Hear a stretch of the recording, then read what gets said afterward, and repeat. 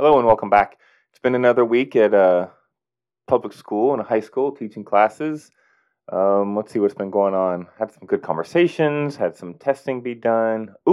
I was challenged to listen to some Machine Gun Kelly songs, and I'm going to have to break her heart on Monday when I see her that I don't think it's my cup of tea. Like, don't get me wrong, there were some songs, like, musically sounded really good, and I don't know, it was like a rock band rap mixture thing that I kind of liked, but I don't know, for me to really get into a song or a band, I have to have the music and the lyrics, and I hate to say it, I just don't really identify that much with Machine Gun Kelly's lyrics. But, if you do, more power to you.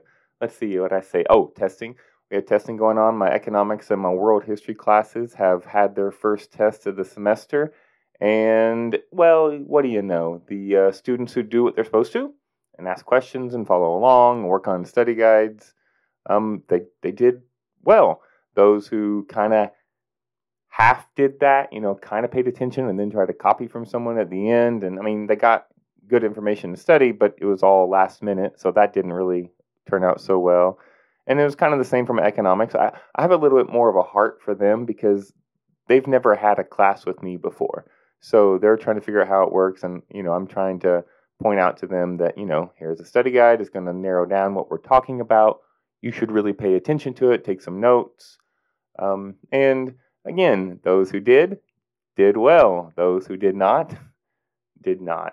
What else is going on? I hung out with some friends. Let's see, read some books, been reading, got a few books down. I'm about to have the problem of not knowing what I'm going to read next, but had some science fiction novels I was into. It was pretty good, and now I'm reading a commentary on some of Jordan Peterson's books. But, it was just a good week. It wasn't like I intended for some of my conversations to overlap, but they kind of worked out well. We started the week with a question about, are you good at saying you're sorry? And most of them were like, yes, if it's not serious. But then if they don't, if they knew they hurt someone or did something bad, it was a lot harder to admit they, had done wrong. But we started our imperialism unit, and we were talking about how, honestly, the unit could be referred to as the British behaving badly, because we started initially with what's going on, like why countries would be doing this. We talked about for natural resources, supposedly for national security, and even talked about, sadly, just to be able to brag that they had a global empire. And all the students were like, whoa, that's ridiculous. Why would you do that? And I reminded them that some of them buy name brand clothing or certain types of shoes to make themselves feel better. So, I mean, it's a different scale, but don't act like it's not human nature sometimes to brag. But then we got into some examples with the British in India with the Sepoy Rebellion, and eventually the British showing up in China and the Opium Wars, and just the lack of reforms going on there in China, and then ultimately kind of other countries, even the United States, getting in on we're going to show up somewhere else and kind of tell them how to run their economy, which we're going to start off next week with more of the same in the Pacific, especially the Philippines, which our government got involved in that and pretty much took over the land and made it a colony, which was weird because for a few days, all my students were like, oh my gosh, the British, oh, these Europeans are so wrong. They're hypocrites. The Enlightenment, they believe in natural rights and equality of all people, but then they're doing this. And I was like, I know. And then I mentioned the United States and Philippines and colonies. I'd have a few people in class going, woo! I'd have to pause. I'm like, whoa, hold up. How are you going to woo when we do it, when you spend all week saying that is completely wrong?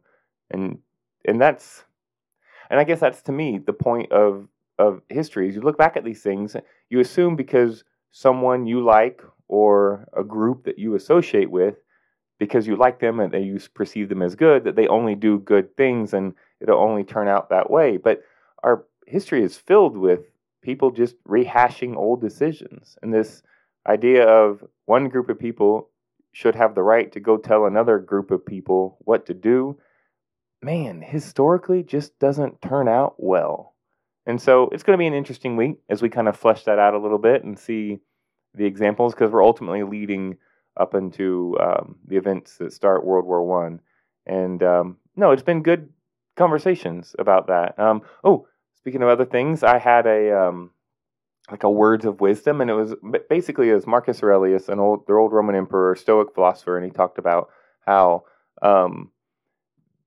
you don't have to let this thing you're dealing with. It doesn't have to be a thing. It doesn't have to upset you. And they were confused because it was like this it and they statement. But then we started plugging it in. It's like you don't have to turn your mom's reaction into something. You don't have to let your mom's reaction bother you.